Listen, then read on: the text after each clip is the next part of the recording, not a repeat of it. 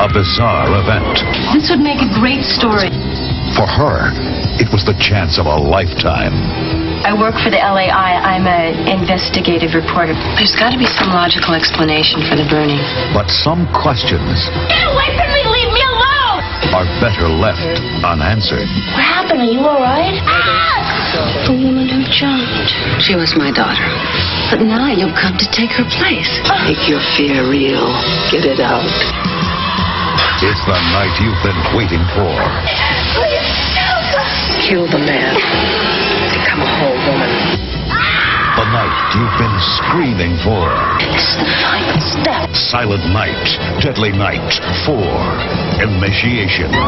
You're one of us now. Join the club.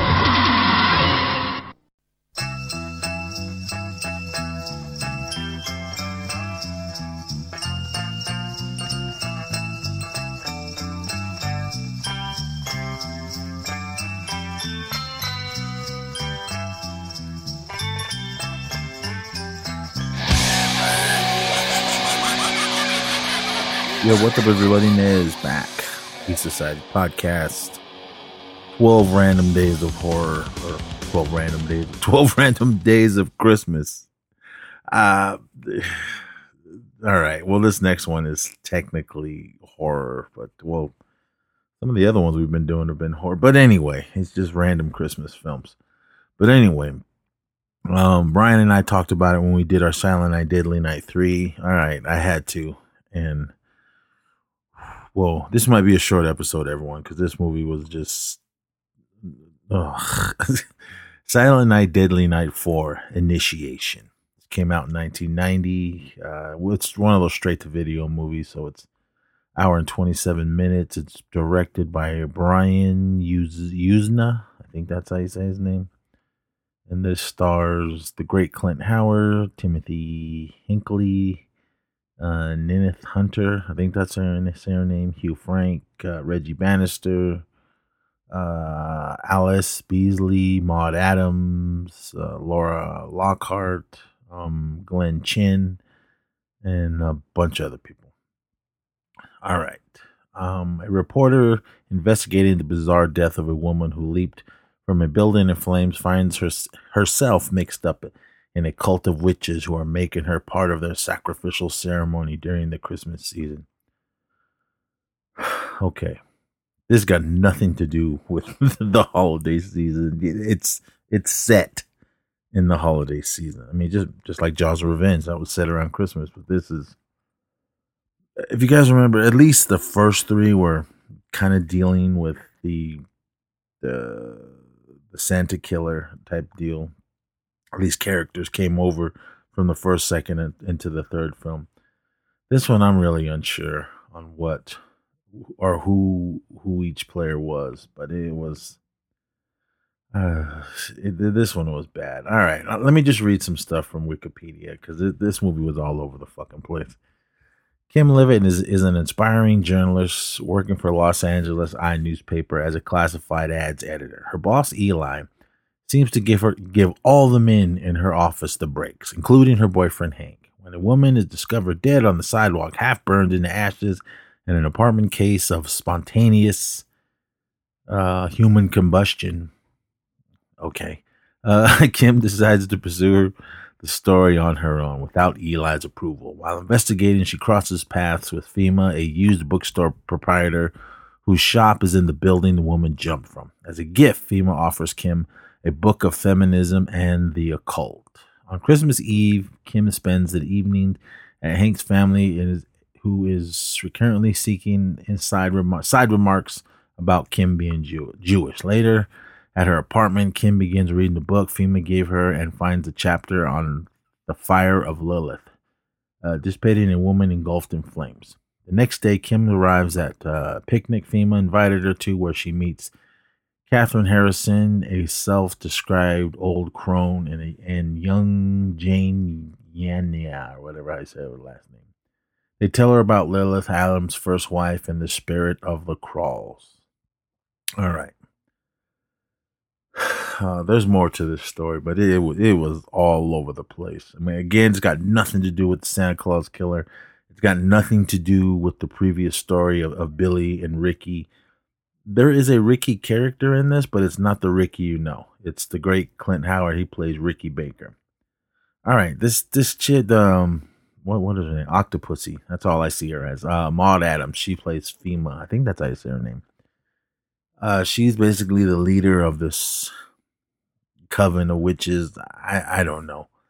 And they need Kim to help them with some sacrificial thing. I don't know what it is.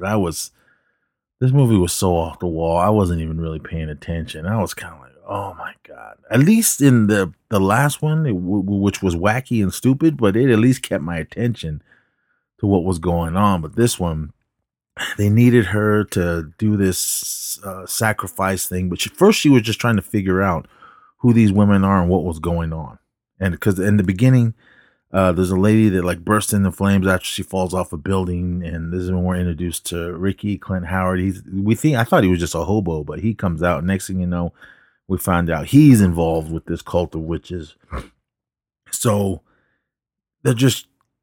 she's trying to figure out what's going on with this, and then she kind of gets lured into Fema's little witch cult, and they make her drink some stuff and eat some things, and then she starts having these weird visions of this and that. And I don't know what it is with these big giant worm bug things. I don't know what it was. They were living in this pipe up on the roof of the apartment because Ricky reaches into one of the pipes and grabs it and then gives it to her.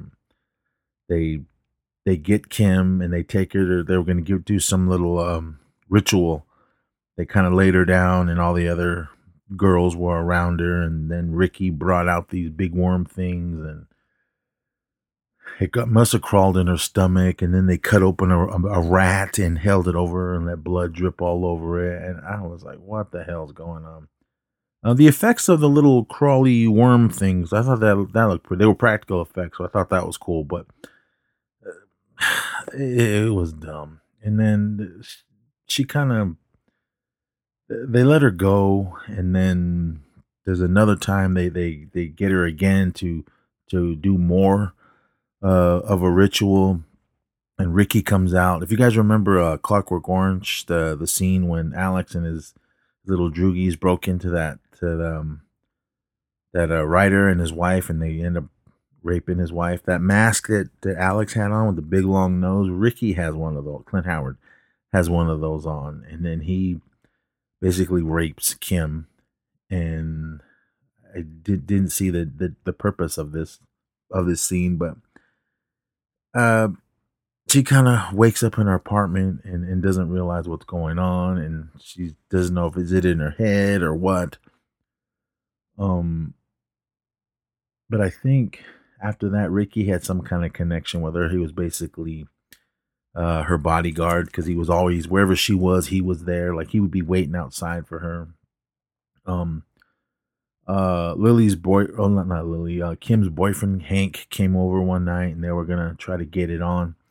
But then when they were about to do it, I don't know how Ricky got in the house, but Ricky was sitting on the edge of the bed watching TV laughing, and then Hank turns around like, "What are you doing in here?" And they kind of get into a big old fight, and then Ricky pulls out a knife and kills Hank, and he doesn't go after Kim.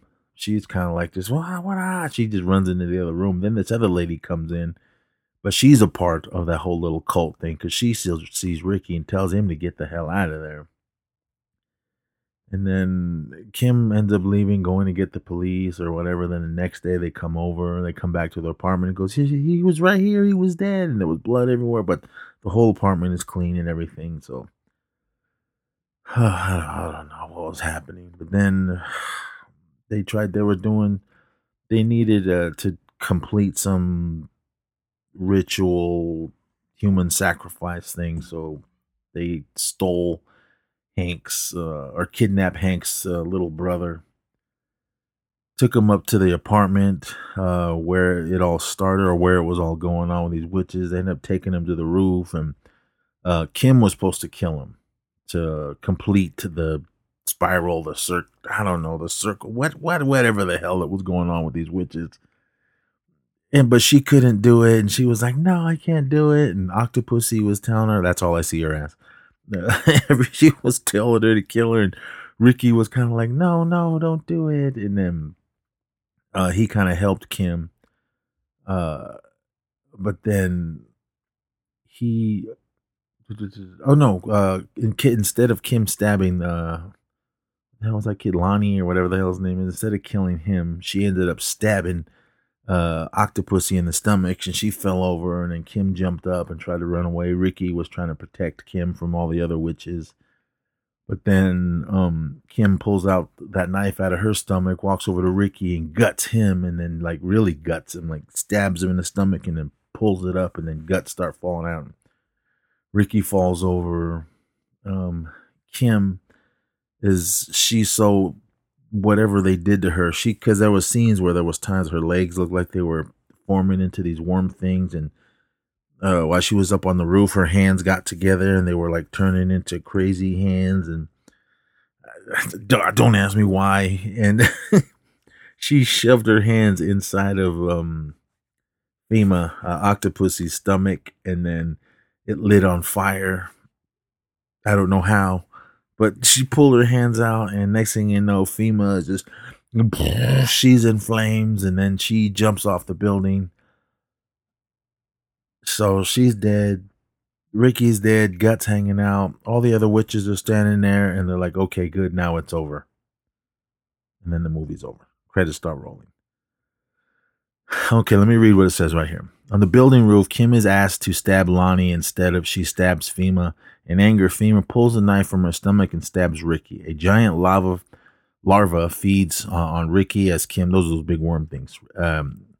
As Kim's legs begin to get hot, Kim's hands knot themselves together once again. Then they start to burst into flames.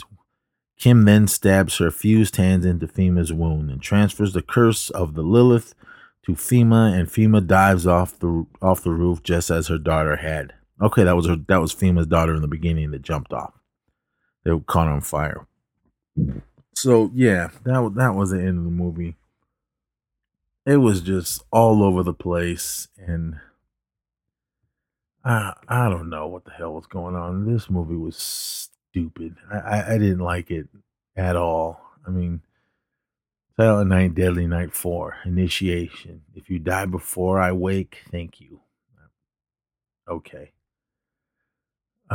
This movie was just garbage. I assume there's 2 more movies in this. I probably won't get to them this year. You're going to have to wait till next holiday season for me to get to those, because this one took the cake. So, yeah. If you have Shudder, again, I've said this before, there is a fan base for this series. I'm not one of them. I'm only a fan of the first 2. I'll even give you the third one. Would I buy the third one? No. But at least I can watch it on Shudder if I have to, or if I feel the need to. But yeah, Silent Night, Deadly Night 4, Initiation. Yeah. I advise you to watch 3 if you want to watch any of the other ones. But anyway, that's it, everyone. I'm out of here. Probably the shortest episode this holiday season. So just be safe out there. Have a Merry Christmas, and we'll talk to you next time. So until next episode, party on.